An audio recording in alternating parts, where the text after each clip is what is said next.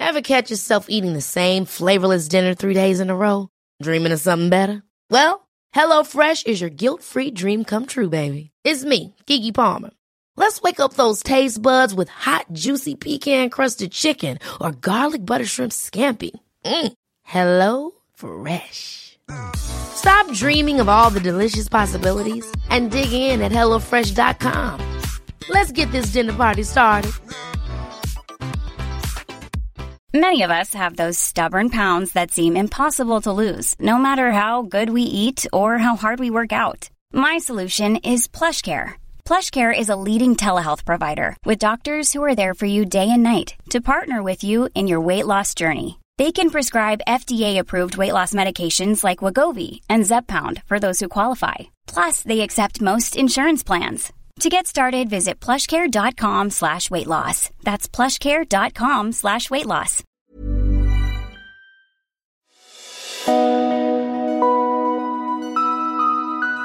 Our guest today, one of the greats, Barry Hearn. I find Barry hugely inspiring. Barry came from very little and worked his way up. Met a snooker player called Steve Davis.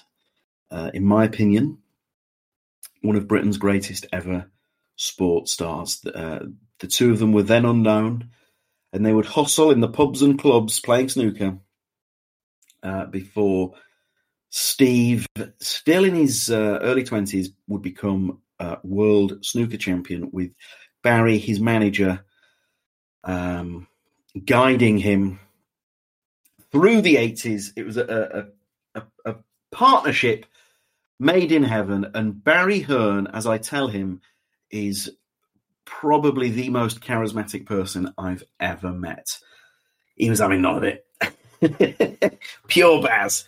But no, he is. He absolutely is. And as Barry says in this chat, the darts player Phil the Power Taylor once said that when Barry walks into a room, it feels like a light is being turned on. And I would wholeheartedly agree. So Barry is just packed with wisdom. Wisdom falls off him.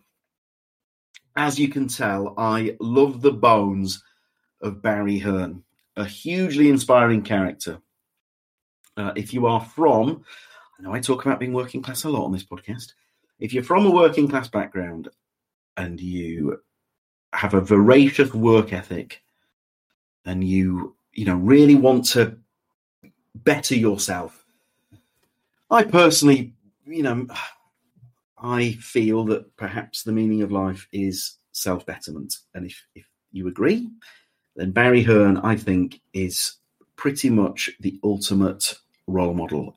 Everything the guy touches turns to gold. He would disagree and point out a couple of things that didn't turn to gold. But for me, that merely adds to the magic. He learned from things that didn't go his way. But I tell you what, the wins far outweigh the losses. His impact on snooker, profound. His impact on darts, profound. I mean, I'm old enough and bald enough to remember darts being a fairly niche pub sport. Thanks to Barry Hearn, it is now synonymous with a rocking Alexandra Palace, just north of London, and that is Barry's Midas touch. His impact is felt across a range of sports. I've interviewed Barry a couple of times down the years, but I remember him saying to me many moons ago that football is one where, the thing is, he still had success with Leyton Orient, but his point is you need the billions to really have an impact on football, as is seen at the likes of, say, Manchester City. Anyway, as you can probably tell, I could talk about Barry Hearn without having to look at a note or without having to do any research for hours on end. He is such a hero, such an inspiration, such a role model. I think he's absolutely wonderful. If you cannot get enough Barry, please watch Gods of Snooker, the recent documentary it's on iPlayer now. And it's Barry Hearn being very Barry Hearn. And across 3 episodes, it tells the story of snooker, Gods of Snooker.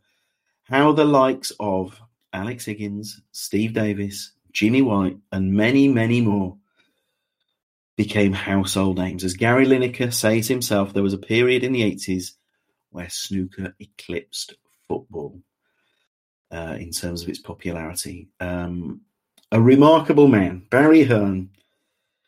Here he is, one of my absolute all-time favourite people. Enjoy. So I once went to, I spent time in the boardroom with you. I was at the London paper. I don't remember that. Hello, mate. You're right. Hello. Yeah, sorry, I'm a bit late. I'm just going to put myself on, take myself off screen, so you can carry on. Sorry about that. I've got you down as Barry Hearn at the moment, so the world is looking a much better place for you, my son. It's what I've always wanted. Yeah, no, listen, I understand. Dreams do come true, Barry. I know who you really want to be. Okay. Brilliant. Sorry, I'm a bit late, guys. I'll leave you to it. I'll stop my video. I'll be honest with you. I wish I was Barry Hearn, so I might change my name to Barry Hearn.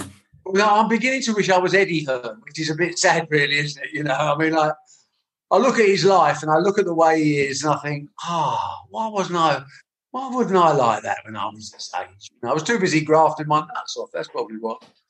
Anyway. Well, I was going to say, Barry. I mean, Jesus Christ! I don't think you couldn't have brought any more to the table of life, my friend.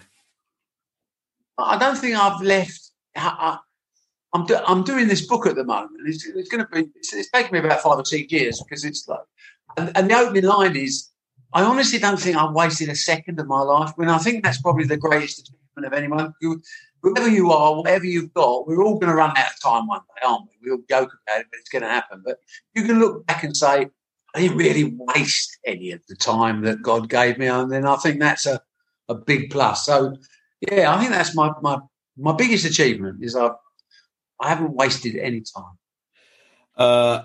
I'm firmly with you. I had a chat with a mate quite recently. By the way, you come up in conversation in my life more than you could ever imagine.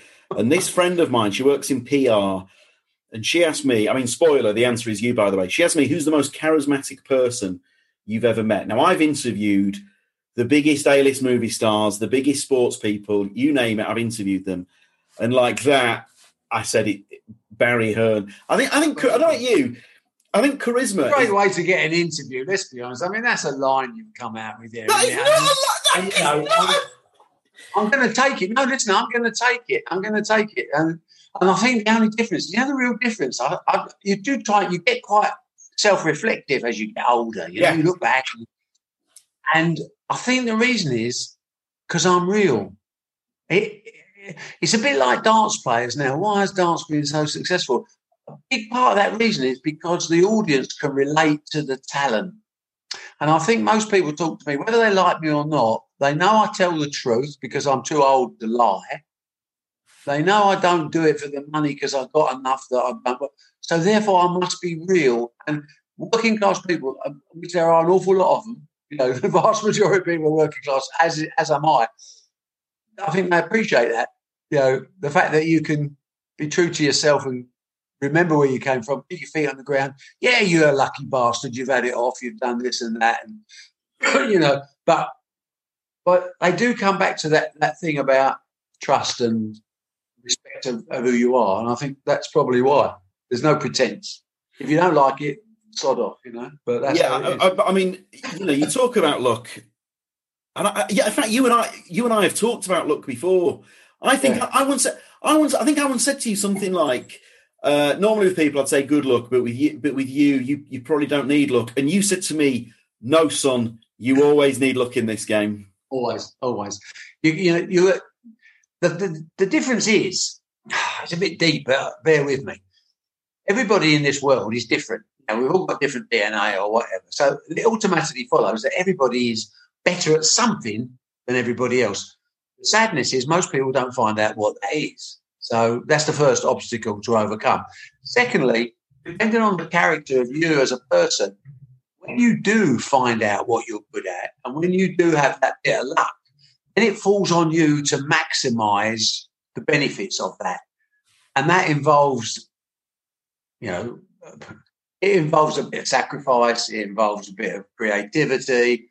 And some people don't want to pay the price. So what I'm saying is you start off with the world and then you whittle it down to those people that we all have a bit of luck. Some of us don't recognise when that luck comes. Some of us miss the boat.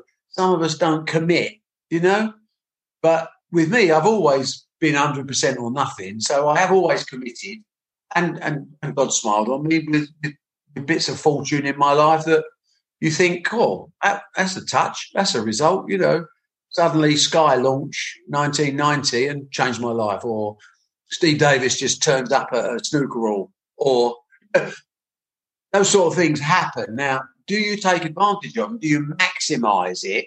That's up to you as an individual. But now, what is it about you? How did you know? What was it? Was it? Could you share with me what is it about the Barry Hearn gut instinct that when, say, Steve Davis walks in, or Sky Launch? I know that there's a couple of funny stories with you and Greg Dyke. What is it about you? What part of your gut were you trusting? What caused you to go in that direction? I mean, you can't take the accountant out of the accountant. Obviously I qualified young as a chartered accountant, and although I like to give this impression of this flamboyant showman that doesn't give a shit and just, rolls the dice, the reality is, of course, entirely different. The reality is that pretty well everything is evaluated, and pretty well everything is evaluated on a risk-reward ratio. In other words, every time I came into a situation, I used to, and that automatically means you take into account your own perspective of where you are at that stage. So you look on risk reward. Now, when you're young, like when I started young, you know the story. Dad was a bus driver, mum cleaned houses, no money, council house, welfare. My risk reward ratio was heavily in the favour of let's take a risk, because the reward had to be better. In other words, I didn't have much to lose, And that that takes away pressure from you. Because you think, what's the worst thing can happen? And I could go bust. Okay. So what would that do? Put me back to where I started? That's okay. I was happy enough there. So that changes over a period of time, and the more successful you get, then the risk-reward ratio in your head sometimes changes. But if you've got passion, if you've got the heart and soul and the character of just saying, this is what I want to do, the risk-reward ratio goes out the window. And then you're no longer an accountant. You become, a passionate follower or someone who's got the drive, because it becomes your life. And as you get more and more successful, that actually expands, because you don't really care about the money anymore. Let's assume, we're all working class folks. You paid off your mortgage, you put a few quid away. No one can really tell, can they? You're going to die one day anyway. So let's do what we're passionate about. Let's do what gives us that extra buzz. In my case, it was, because I wasn't good enough to be a professional sportsman, I was good enough to be a professional promoter or manager. And the risk reward went out the window because I'd already covered that. But there's different stages through your life where the risk reward element, if you take a bloke married, got a mortgage, got 2 kids, struggling, right? And he sees an opportunity, but he's going to have to risk his family, his house, his mortgage payments. Sometimes that's too much. That's a risk too far. So he doesn't take advantage of that opportunity because of the risk-reward analysis. Sure. And I feel sorry for those people, because when you haven't got anything to lose, it's easy to be a big time player, and it's easy to roll with big dice. You've got nothing to lose. When you've got something or a responsibility, that puts a different influence on your life. My case was a little bit different, because starting off with a qualification, if you like, fellow of the Institute of Chartered Accountants, I always had something to fall back on. So my risk reward was a little bit easier to work out, and it gave me a chance to live the life I wanted to live and follow the passions that I had, And then, of course, I'm smart. So I took advantage of that because I'm good at my job. Now the charisma, where does that come from? Have you always had that charisma, Barry? I've always had a big mouth. Is that what you're really saying? No, Barry, charisma. This now one of my first ever jobs was covering Crystal Palace, home and away, right? Oh, I mean, look at that. Simon Jordan. There you go. That's like Stockholm syndrome. The fact that I wear I'm wearing the badge today. Yeah. But Ian, genuinely, Ian Dowie had charisma. So when he walked into a room, he had that thing of you could feel this energy, and you would turn to look at him. But I don't think you don't create that. I mean, that's just. I mean, people have been kind enough to say that about me. I mean, I listened to a Phil Taylor interview the other day. He said when Barry walked in the room, it's like someone turned the light on, and I actually think in my quieter moments, really, why is that? I mean, you are just yourself. I think providing you can keep that. The most important thing is that when you're on your own, you look in the mirror and you tell the bloke you're looking at the truth, and you don't get carried away with, "Oh, I've done this, or I've made that, or I've created that." You tend to look. This is why I love sport, because sport levels everybody off, doesn't it? You can talk a great fight, but when you get in the ring, you better be able to fight. And my life's a bit like that. I talk a great fight. I don't have to get in the ring, so I can't really get found out. But the only way I can get found out is by numbers. People go to a company's house or whatever, and they look at the business and they go, "Bloody hell, he must be good." So you don't have to shout about it sometimes. But being an outgoing personality is just the way you're born. I was always encouraged to speak up for myself. I grew up with a bit of a chip on my shoulder because I was very working class, and I was quite resentful of people that had done well, or families that had done well and had things that my family didn't have, And it didn't make me terribly bad. It just it drove me, it drove me to say, why can't I have that? So you ask questions about, well, why not me? I didn't want to steal it. I mean, there's 2 or 3 ways you can get stuff. You can go down the wrong road. Short term, you might even be successful, but long term, you generally get caught, don't you? So I didn't have the balls for that. I went down the right side of the road, got qualification, worked hard, very dedicated, extremely a work ethic that most people can't live with. And I was prepared to sacrifice things. I probably wasn't the best husband. I probably wasn't the best father early days, because our risk-reward ratio said if you put in the effort, okay, you're losing out a bit on family time. You can make that up, but you could actually change your whole family and generations to come. And that drove me. I was always going to be okay because I can look after myself whichever way you want. But I wanted to make a legacy that my family didn't go through. It wasn't unpleasant what I went through. I'm not saying that. Just that I wanted to establish a different order. I wanted to elevate. I wanted to protect. And that was my job as a father. But there were sacrifices along the way. So, it's something people talk about a lot. They don't necessarily want to pay the price. I did pay the price. When my son was being born, I was playing snooker. I didn't go to the birth, and my wife has never forgiven me. Never stopped talking about it. But what it was a statement of the price I was prepared to pay to achieve the goals I'd set out, and that doesn't suit everybody. But in terms of charisma, is as you're pushing yourself, you develop a personality because you have to. You're driven. You're a salesman. You're a promoter. You're trying to tell everybody things. You're trying to influence. And if you can't talk or you can't have that little glow about you, then you won't make it to stage 2, if you like, It's all about levels and how far you're prepared to go.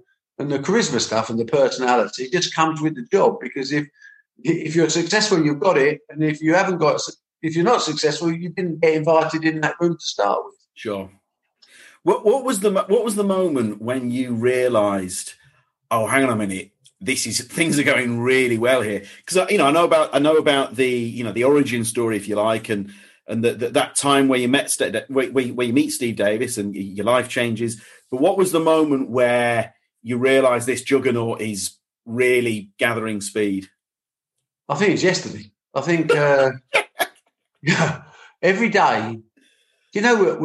Someone once much cleverer than me said we're only limited by our own imagination. So it's different to stages of your life. You pat yourself on the back, you say you've done well, don't you? So average working class guy, what is that stage? Well, maybe it's paying off your mortgage so you own your house. That's a massive statement, I mean, I make no excuses for being a Thatcherite, because I wanted to own things. I didn't want to be taxed off this planet. I wanted to be incentivized. And then I was prepared to work.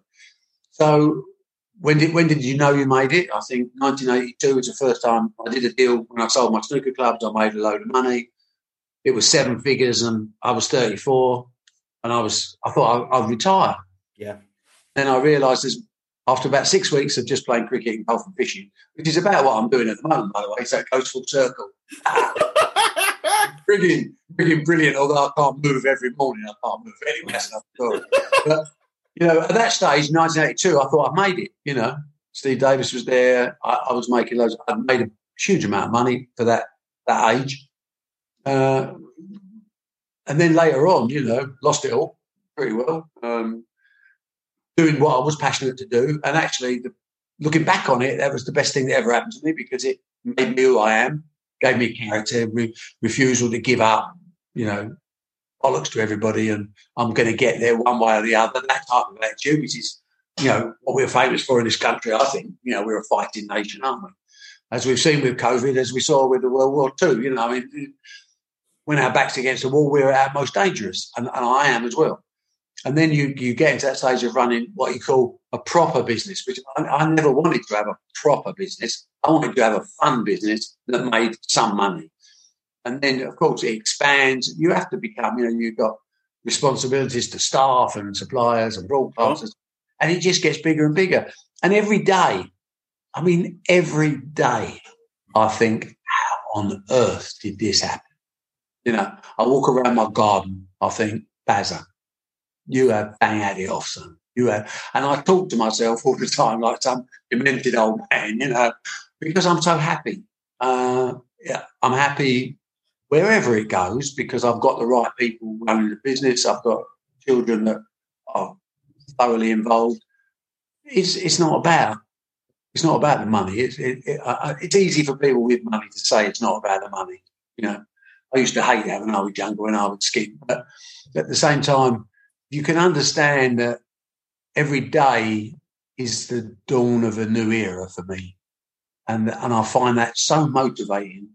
I found COVID motivating because all of a sudden we're an events company with no events, and all the work you put in for the last 30 odd years, and you think, we don't know where it's going to go. I mean, please God, looks like we're getting out of it. But a year or so ago, was that the end of the world? Was that something? You just don't know, do you?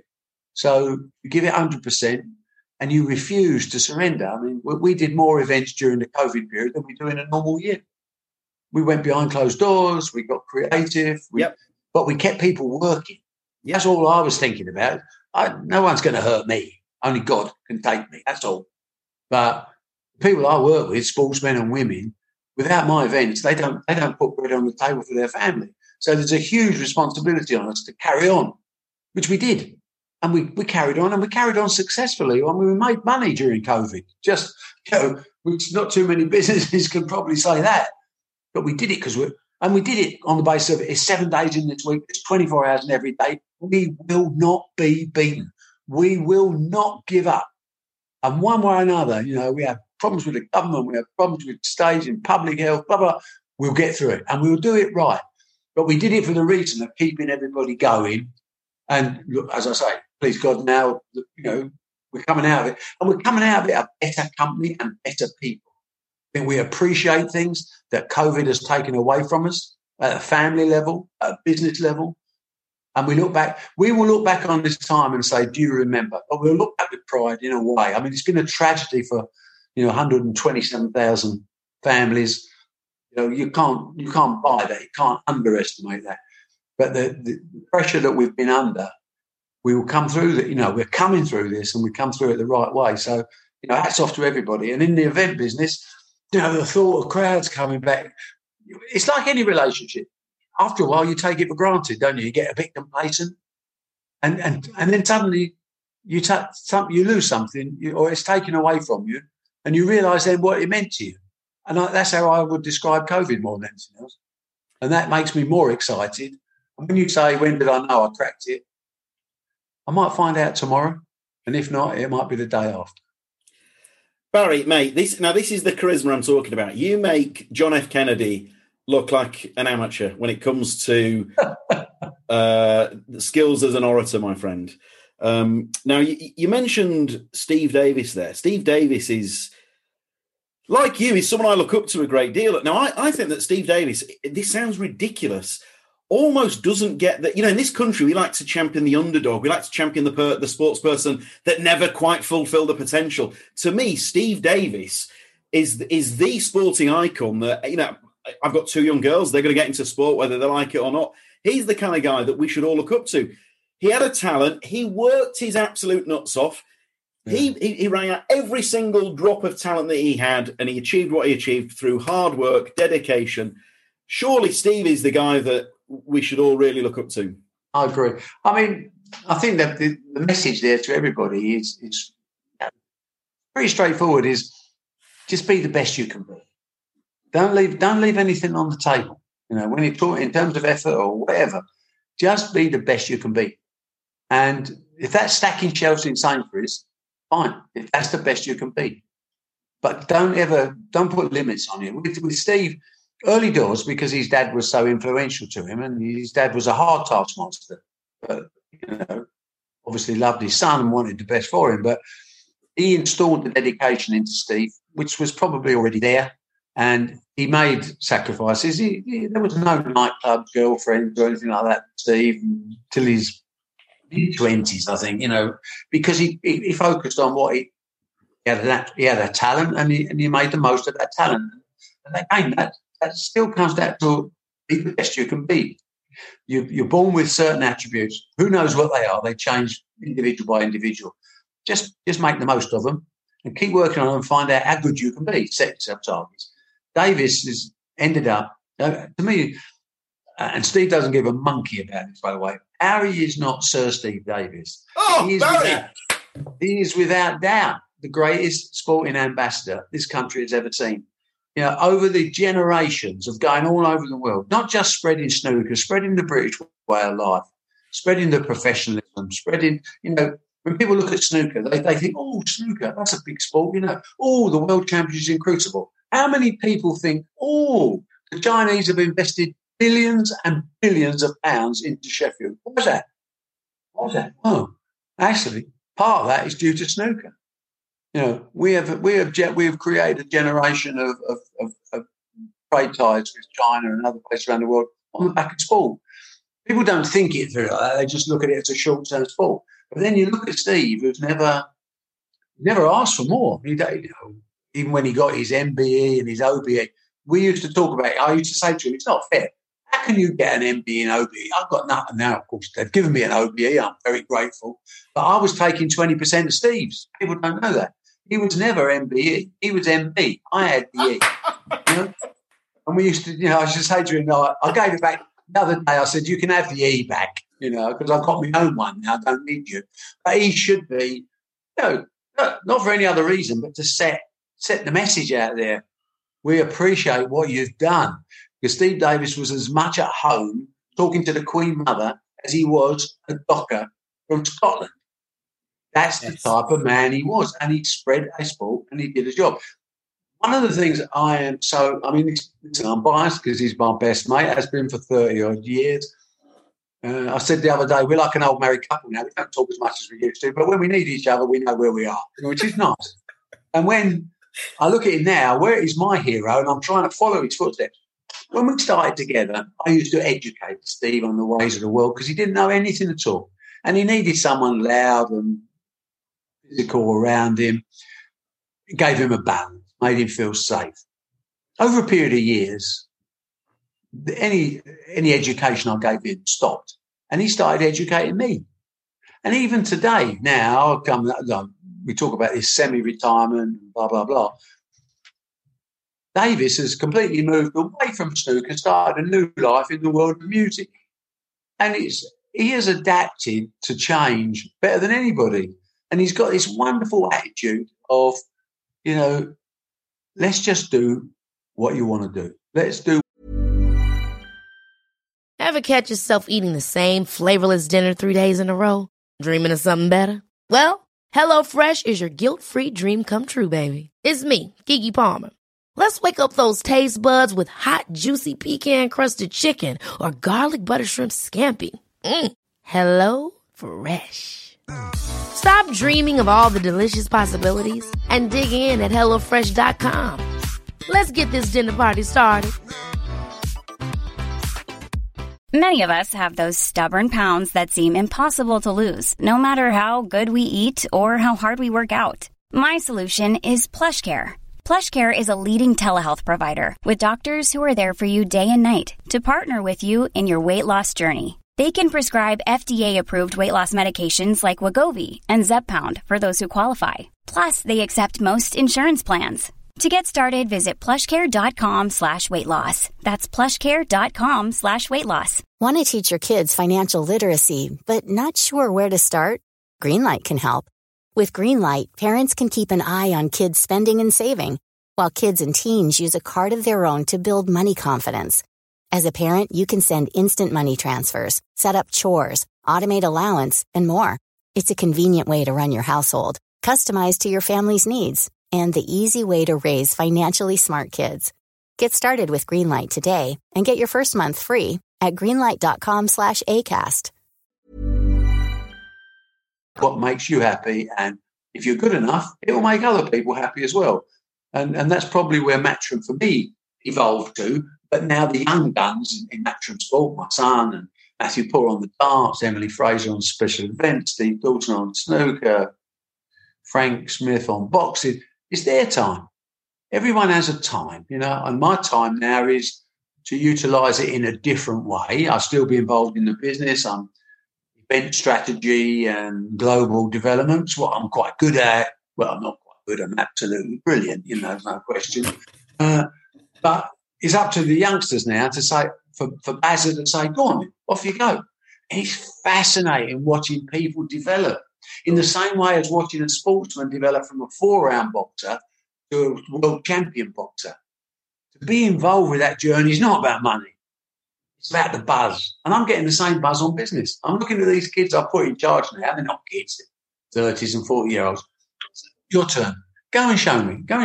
I'm desperately trying to stay quiet, I want them to make mistakes. I want them to learn. And I want them to take the company to the next level. And they will, which is why I'm never satisfied.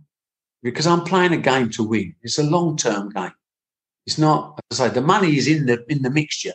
But it's actually a game of beating last year, getting bigger, getting better, entertaining more people, pushing up the TV ratings, selling more tickets, seeing more smiles on people's faces when they talk about sport.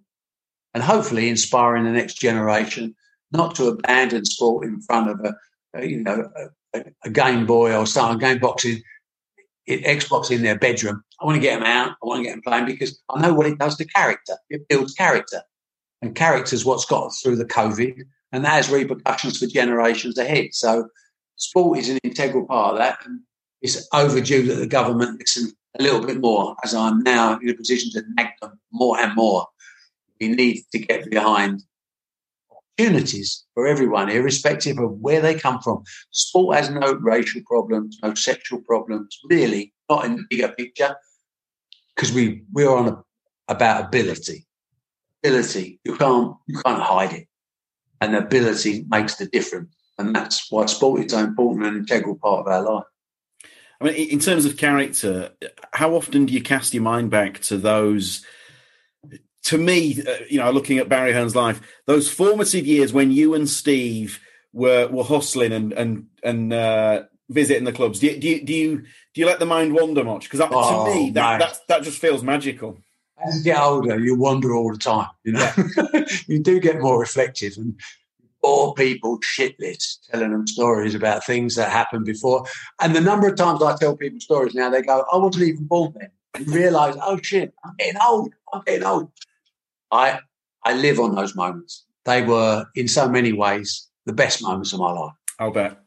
Because it was two council house kids against the world. One with ability, one with a bit of a motor mouth.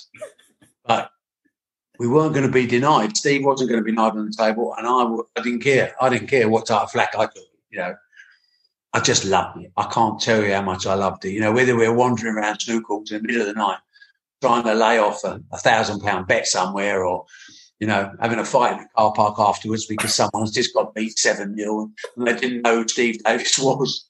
They found out when they started to play for money.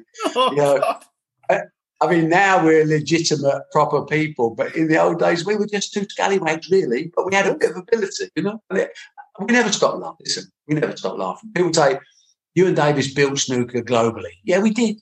We went to Thailand. We went to China. We went to Malaysia, Singapore, Hong Kong. We was everywhere. The thing was, we didn't go out there saying we're going to spread snooker. We went out there to have fun.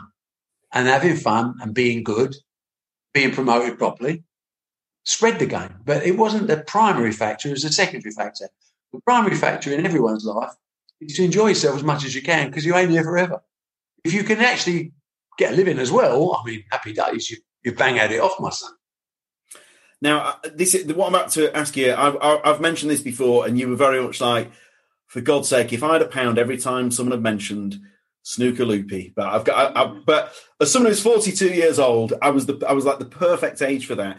But I mean, that was a moment in your life where there's a phrase that David Letterman used to use about having the world by the tail. I love that phrase. But that must have been a time in your life, top of the pops, all of that. You must have felt like you had the world by the tail.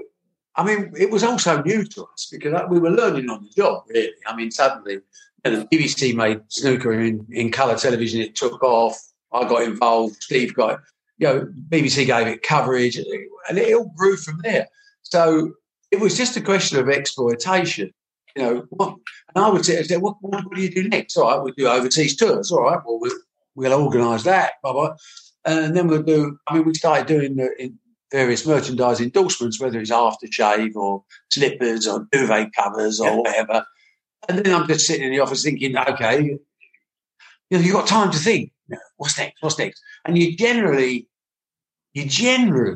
look around at this is giving you inside knowledge here, but you look around what's happened in the past and what's worked in the past, and then you just copy it, basically. So, I'd been involved in the fashion business in the early 70s doing textile. Another day, another story. But what I'd seen is people like Mary Quant selling her name to a range for a percentage of turnover. So I adopted that principle into Matchroom merchandise. We'll give you the PR, we'll give you the name, the brand value, but we'll take a percentage. And it worked. One of the things, of course, along that scale was every now and again a little catchy song comes out, whether it might be World Cup football or whatever, that does well. And I knew Chaz and Dave reasonably well because I was half a fan. I love the sing-along poppy music. Yeah. And I just phoned Chaz up and said, Chaz, I need a song, mate. And he went, what do you mean? I said, look, snooker's booming, I'm looking at different things. And there's a gap. And the gap is I need a song. Can you write me a song? And he would tell me about the players, and we had a chat and all that. And he came up with Snooker Loopy, and of course, number 4, 5, 6 in the charts. And when you was young, I used to park up sometimes outside my kids' school, and the kids would be singing it as they left school. And I'm like, can you believe we've done this? I mean, we shouldn't have followed it up with the Romford Rap because it was appallingly bad and never sold anything. But it's a question of gain in business and in life. There's a time and a place to do something, and you mustn't miss those opportunities. And I don't think I missed too many so far.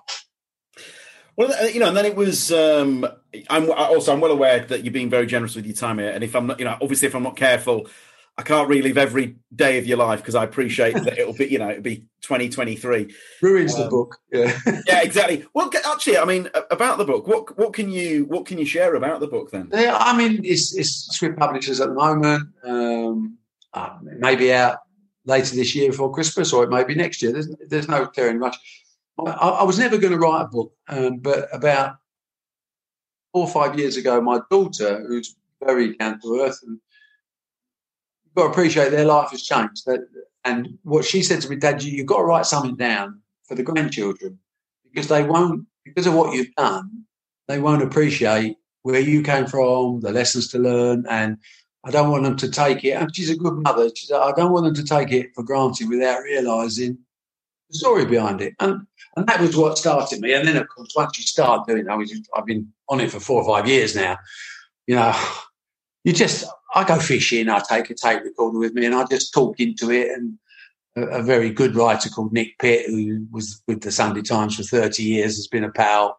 He just said, I'd love to do it. You know, it's not, again, not going to benefit anyone financially other than we have a family charitable foundation, the money will go there. But, you know, it was just I'm reading its final copies through. I'm still changing words, individual words, you know, to try and make it real.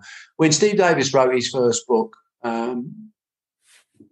of many, we spent a year on that, literally going through it word by word to make sure it's accurate. And that was important because it was his story. And when and if this book comes out, that will be my story and it will be my handwriting and my words right the way through, because it's not being done for money. It's being done to say, look, I've had a cracking time. You might find this interesting.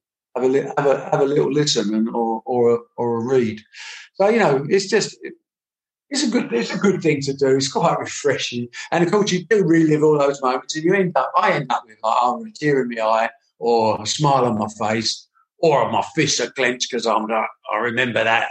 You know, there's all the emotions run out. And so it's purely a selfish exercise for me just to make a statement and say to the next generations of Hearns, oi, when he's not here and you're sitting in your nice house, having a glass of something nice, put a little toast up to Basil, will you? Because he might have had something to do with it. Yeah. But again, you know, I expect you, and I say with all my grandchildren now, I expect you to do what your dad and your mum are doing.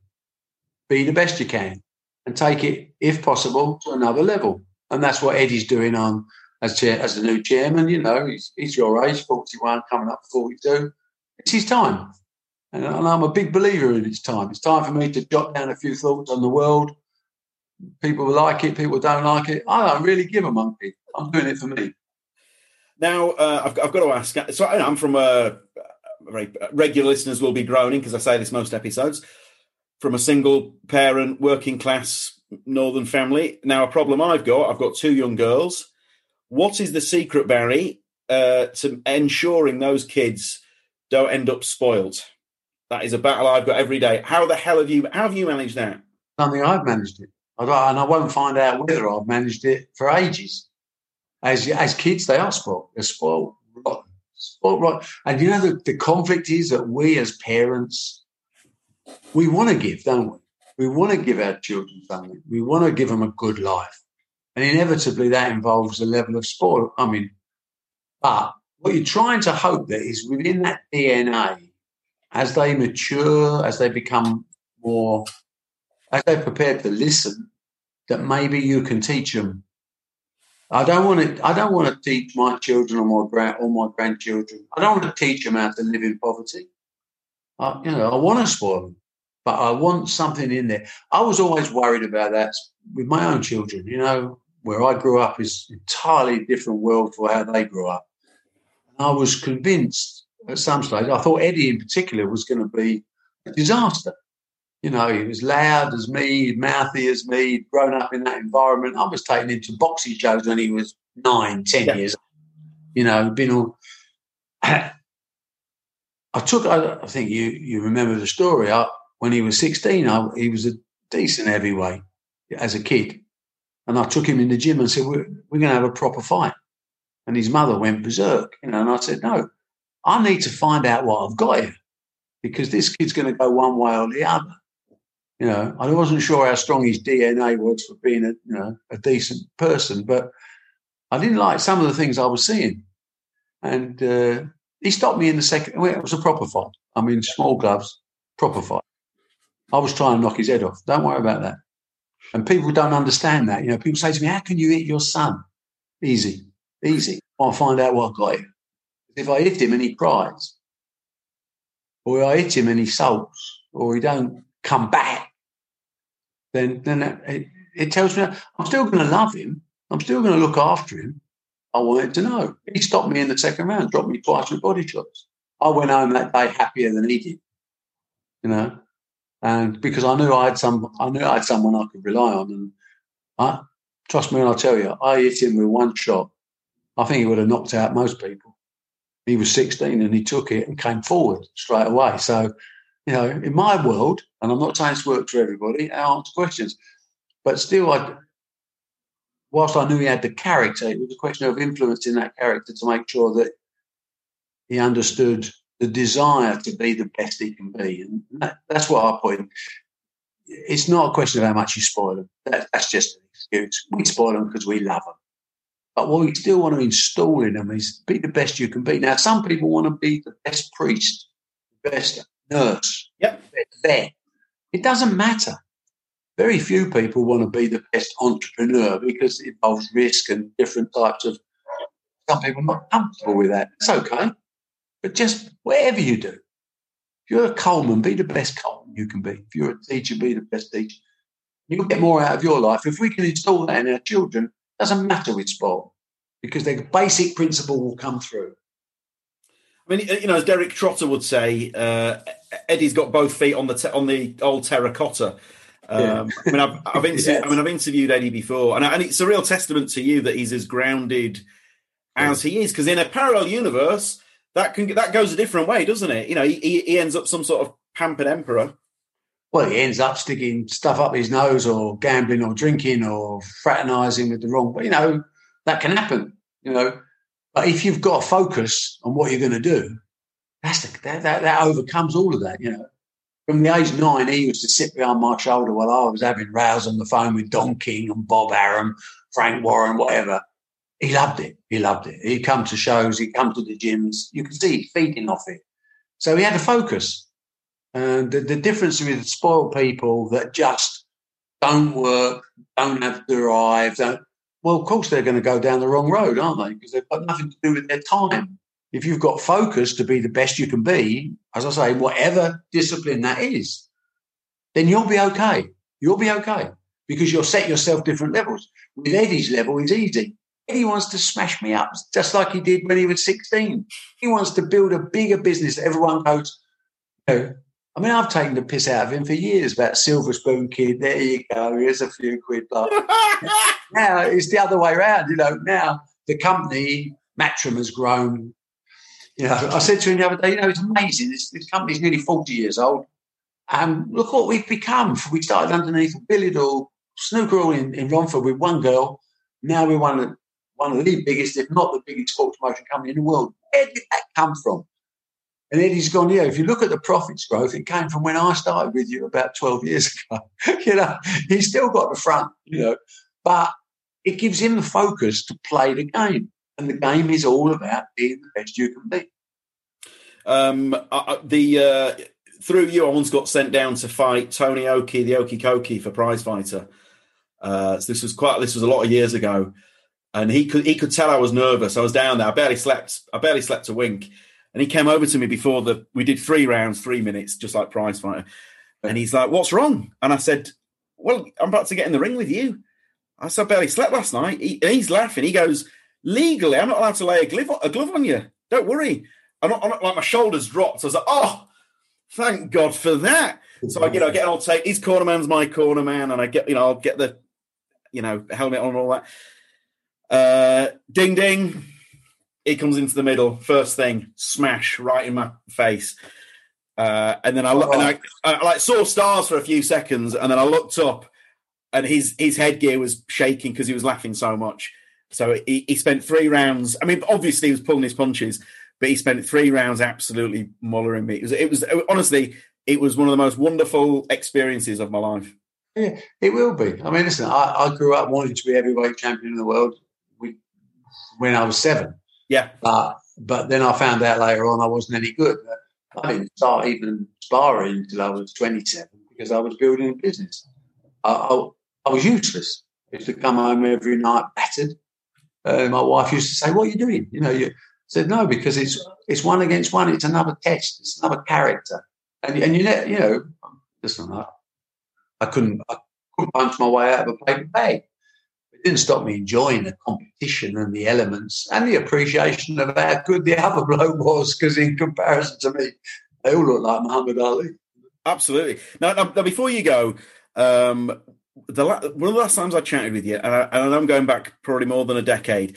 So everything, obviously, it goes without saying, everything that you've touched turns to gold. Your track record, is remarkable. Boxing, snooker, darts, fishing, on and on and on and on. Now, one of the last things you mentioned to me all those years ago was you were trying with table tennis. Did you give it? Because you said to me that Madison Square Garden back in the day. Yeah. What happened there? Firstly, you got to say that not everything I touch turns to gold. What I'm really good at is when I have a little disaster, I keep it quiet so people like you don't find out. That's the most important thing. Control. I remember years ago I cancelled an event and some new snooker series or something I cancelled, and I did the press release at 4:45 during the football, just to keep it quiet. So it's not a question of everything you touch turns to gold. It doesn't work like that. What it does do is that you maximise the big pluses. Obviously, you make the most of it, and we live in a media savvy world, so you've got to control the media as much as you can. And in today's world, with social media, that gives us a lot more opportunity to put across the storylines that we want to put across and to grow the personalities we want and to publicise the events. Today is a different world. When Eddie first took over boxing, I said to him on his first show, "Can give us one of the posters that we used to stick up outside tube stations and whatever." And he looked at me and said, "Dad, we don't do posters anymore. The world's moved on. So everything is digital, everything is social media." And that's a progression, what we've seen. And that's why new ideas have to be listened to all the time. And people like me must listen.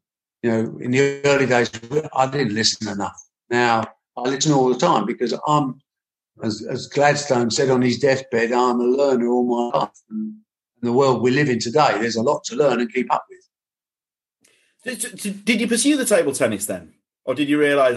We're still doing the ping pong world championships.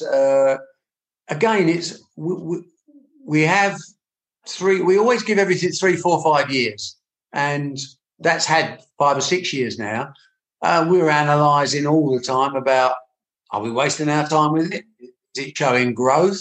And if it's showing growth, then we'll make more investment. And there are occasions when we say, no, this is not working out. This is not giving us a buzz, in which case those resources that we put into that event will be better used elsewhere. That's an evaluation that's going on at the moment. And certainly with that, I think 10-pin buttons, you use them to see whether you want to get deeply involved. Deeply involved is creating a whole structure like we did with darts and snooker and ping pong and things like that. Those events are not yet worthy of that investment. Now, one last thing. How has it been recently handing that crown over? What was that like? It's weird.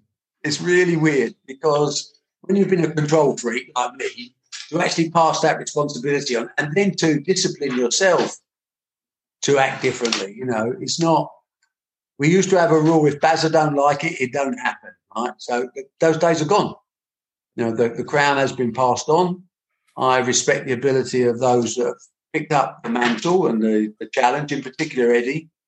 And I'm doing my best not to stick my nose into too many things, and I'm failing every now and again. But this is part of the plan. The moment for me, it's cricket and golf and fishing and a little bit of work and talking to people like you. It's a nice life. I'm confident in the management I've left. I will be watching over them for some time. And every day I will be a little less involved, but that's from a very high peak of involvement. So it may take me some time to completely pass over full responsibility. But I think for the next year, it's a sort of watch and see what the new management does. Let them make mistakes, let them learn, but at the same time, steer them when my advice is required. And they're all sensible enough people to know that I may still have a little bit of usage left in me. So if you've got an asset that don't cost you any money, don't hesitate to use it. And they will do that. They're respectful of and they're appreciative of my knowledge and what I can do.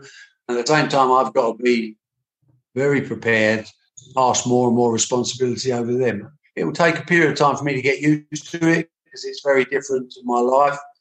But I'm enjoying the process, and I'm every confidence that they will actually take our company to another level because they're all very good operators. Barry, about 10 years ago, I launched this company. It's called Always Be Comedy. We do these comedy nights in South London.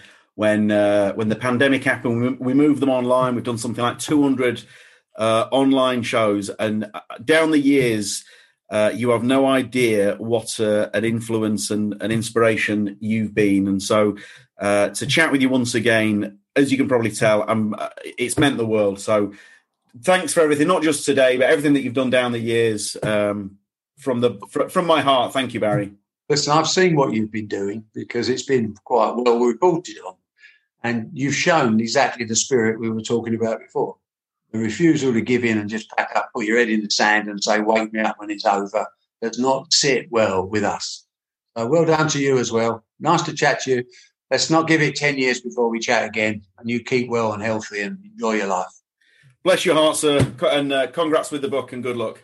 Thanks, mate. Cheers later. God bless, Barry. Take care, man. Bye-bye. Thank you so much. Thank you. Bye-bye. Huge and heartfelt thanks to the great Barry Hearn. What an honour and a privilege it was to speak with, as I say, someone I find hugely inspirational. I think.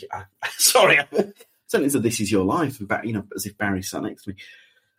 Huge fan of Barry. If you've enjoyed the episode, and I really hope that you took some inspiration from that as well. I think Barry's one of those guys, if you're ever feeling remotely down in the dumps, I think 5 minutes of Barry Hearn, and I think you'd be ready to conquer the world. He's that kind of guy. If you enjoyed the episode, please spread the word. Tell your friends. We are at Balance LD, and I'm at James Gill Comedy. As I say, if you need a bit more Barry in your life, please do check out Gods of Snooker on iPlayer. It is such a wonderful documentary series. If you want to find out more about Matchroom Sports, you can visit matchroom.com. For over 40 years, we've been bringing unparalleled value to our... Oh, and then it cuts off. I mean, that's... You know what? I've done everything off the top of my head. The one time... There is a lesson there. Here we go. For over 40 years, we've been bringing unparalleled value to our sponsors, massive audiences for our TV broadcast partners, and excitement to our sports fans. We are one of the world's largest suppliers of sports programming, supplying virtually every major broadcaster of sports in the world. 12 sports, 650 event days and counting, 2,500 hours of original programming each year, and 20,000 hours of available programming. It's a great story. Barry's is a great story, and it's just always such a privilege to spend any time in Barry's company. Huge and heartfelt thanks to you all as always. I've been James Gill. Have a great week. Goodbye.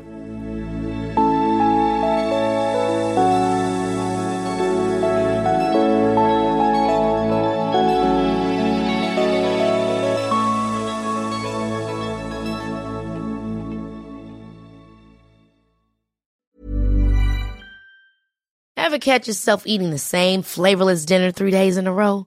Dreaming of something better? Well, HelloFresh is your guilt-free dream come true, baby. It's me, Keke Palmer. Let's wake up those taste buds with hot, juicy pecan-crusted chicken or garlic butter shrimp scampi. Hello Fresh. Stop dreaming of all the delicious possibilities and dig in at HelloFresh.com. Let's get this dinner party started. Hello, this is Danny Pellegrino, host of the Everything Iconic podcast, and I'm here to tell you all about Splash Refresher, because hydration is mandatory, but boring is not. Now, I love my water, but if I don't spice it up, I'm not going to finish what I took out of the fridge. That's why I love my Splash Refresher, which is flavorful, delicious, bright, hydrating, and 0 calories. The wild berry flavor is my fave.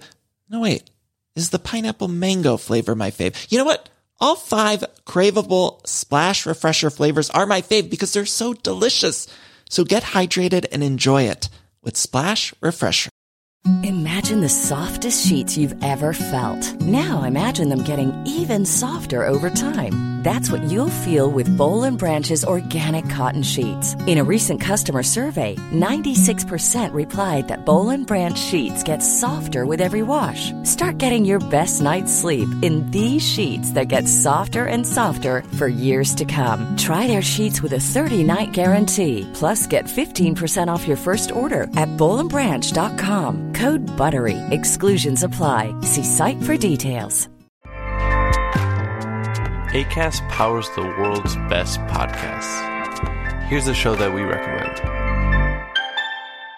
The Real Housewives is a guilty pleasure for most, but if you're looking to not feel guilty about that pleasure, tune in to Everything Iconic with me, Danny Pellegrino, where I break down all the messy moments and behind-the-scenes antics of Bravo's popular franchise. And on Everything Iconic, I also interview celebrity guests like Kelly Ripa, Keke Palmer, Drew Barrymore, Cameron Diaz, and more about their guilty pleasures, their past work, and so much more. So if you're pop culture obsessed and find yourself watching way too much reality TV like me, tune in to Everything Iconic with Danny Pellegrino, wherever you listen to podcasts. Acast helps creators launch, grow, and monetize their podcasts everywhere. Acast.com.